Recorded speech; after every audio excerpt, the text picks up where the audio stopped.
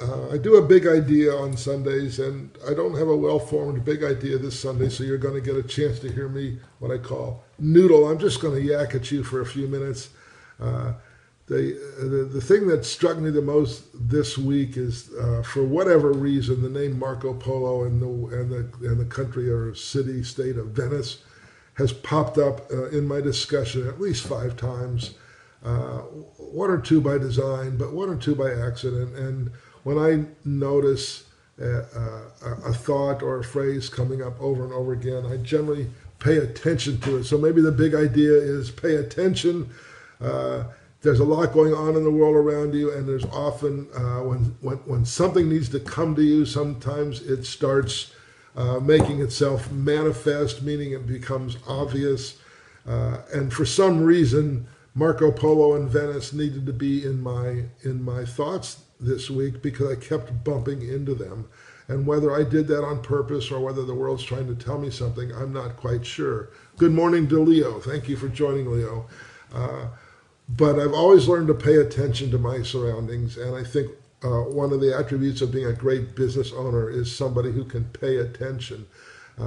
The world that you operate in is moving and changing all the time, and when you pay attention, you generally make better decisions, and you're generally more nimble.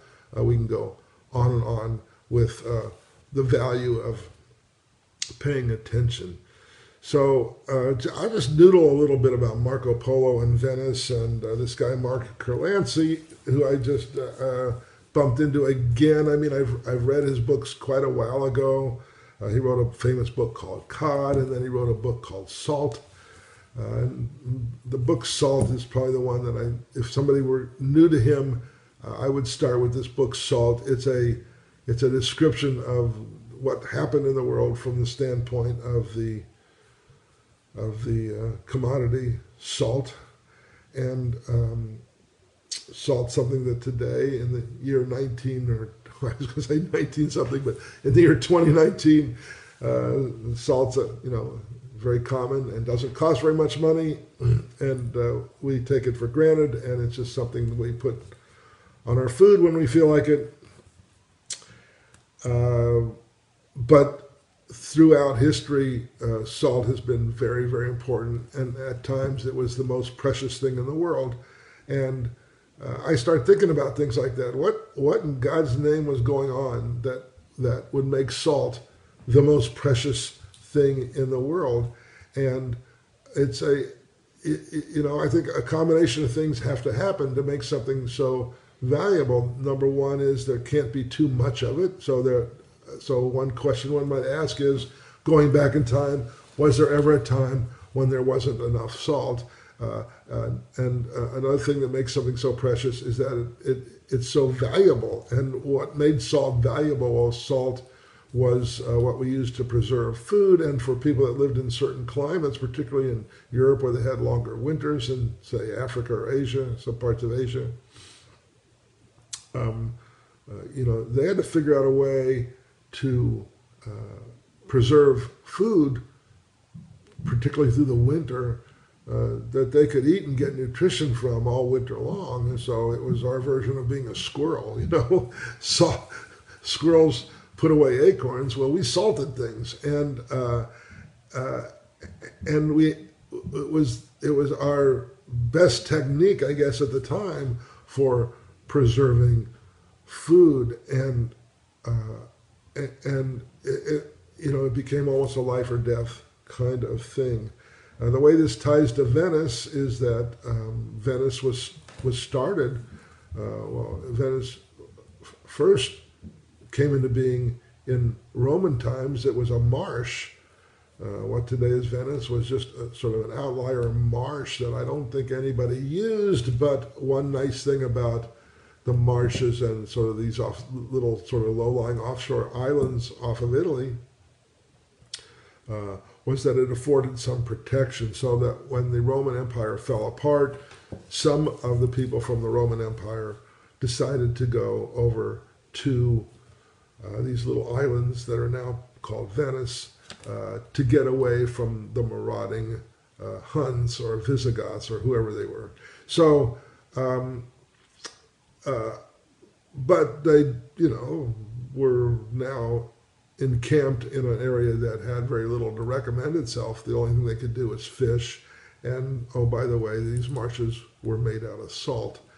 And it, slowly over time, they figured out that they could sell the salt and get some income. And the empire that became Venice started on a bed of salt. And people, by the time they got to that, so Venice started in, I guess, the late 400s. And by the time you got to 700 or 800, Venice was a wealthy, state and their basic enterprise was selling salt, and people came from far and away, to buy salt in Venice. And I'm not going to give you a whole history of Venice here this morning. If you're interested, I'm not knowledgeable enough compared to the people who have written great books on the subject. And if you're not interested, I'm not going to bother you all morning long with the history of Venice.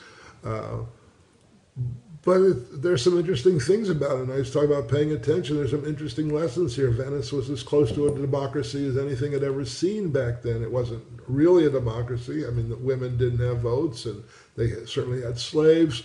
But it wasn't a system built on royalty. It was a system built on a combination of merit and seniority. And yeah, you had to be part of the good group to be part of the ruling class. So not everybody, they had classes, and not everybody could participate in government. But you probably had a better chance of rising up through the ranks in Venice than almost anywhere else at that time. And that, I think, was one of the things that contributed to their continued rise. They got good at building and commissioning ships, and more their people, instead of asking people to come to them to buy salt, they were able to deliver salt to somebody else. So by the time you got to the Italian Renaissance, which is now 13, 14, 1500s, and quite a few years later, Venice was one of the key city-states in Italy that sort of brought Europe out of the Dark Ages. And that brings me to, just another name that for whatever reason just popped up over and over again, and that's Marco Polo. And Marco Polo and his story just talks about the incredible lengths that people will go to trade. And to me, Marco Polo's story was fascinating. I bumped into Marco Polo and his story when I was very young, when I was, 8, 9, 10 years old, somewhere in there. And I read about the travels of Marco Polo, and I just thought it was fascinating that this guy would go by first sea and then land on this journey from northern Italy to the most eastern part of China. Historians believe that it's certain that he landed in what's now Beijing and stayed there for the better part of 20 years. And there's no, of course, way we can be 100% certain that the story is entirely accurate, but there are so many corroborating accounts. There's Chinese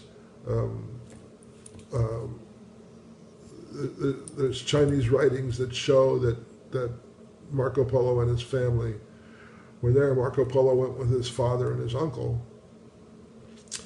and it was a 20-something year journey, and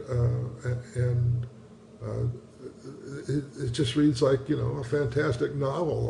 Why would they do that? And the fact that, it's amazing that Chinese people would just be happy to have Italian people come and hang out with them and be part of their lives. And we have this image of people not liking foreigners, and it's common that people hurt each other and killed each other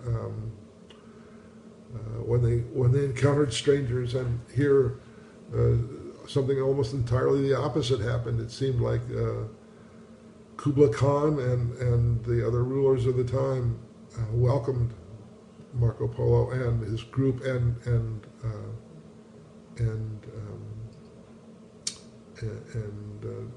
cherished them and actually valued them and used their knowledge for stuff. So I just wonder what makes somebody go on a journey like that. I mean, what is this all about? Now Marco Polo went because he wanted to be, I think, with his dad and his uncle. He was, I guess, raised by people who weren't his mom or his dad, and his dad came back from a long journey and met him for the first time. Marco met him for the first time when he was already well into his teens, I think 16 or 17 years old.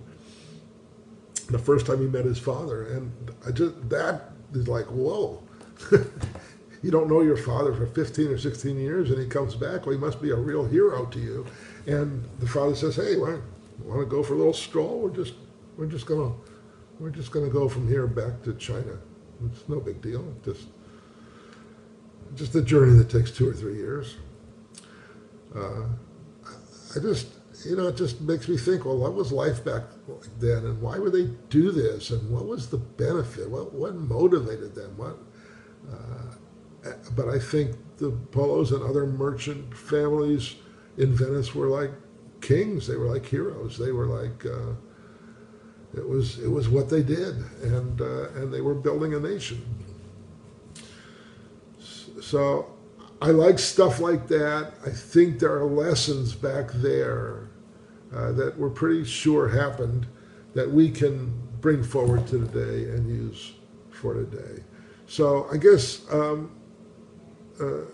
in my Barney's Business Basics, which I'm doing on Saturday, I'm doing a couple segments on the history of business. And so I guess my big idea for the day, I guess I'm trying to make 2 points. Number one, pay attention to the world around you. I think you'll notice when you notice things like patterns and coincidences, there generally aren't coincidences, and patterns do mean something, and pay attention. And I guess my other big point is that there's a tremendous amount of value in learning the history of things. I think the way things have happened in the past will give you clues as to the way things will happen in the future. It's not necessarily a 100% predictor of what's going to happen in the future, but patterns are clear, and some patterns repeat themselves over and over and over again. Okay, thanks for joining me this morning and letting me noodle. I noodled today. I hope you found it entertaining.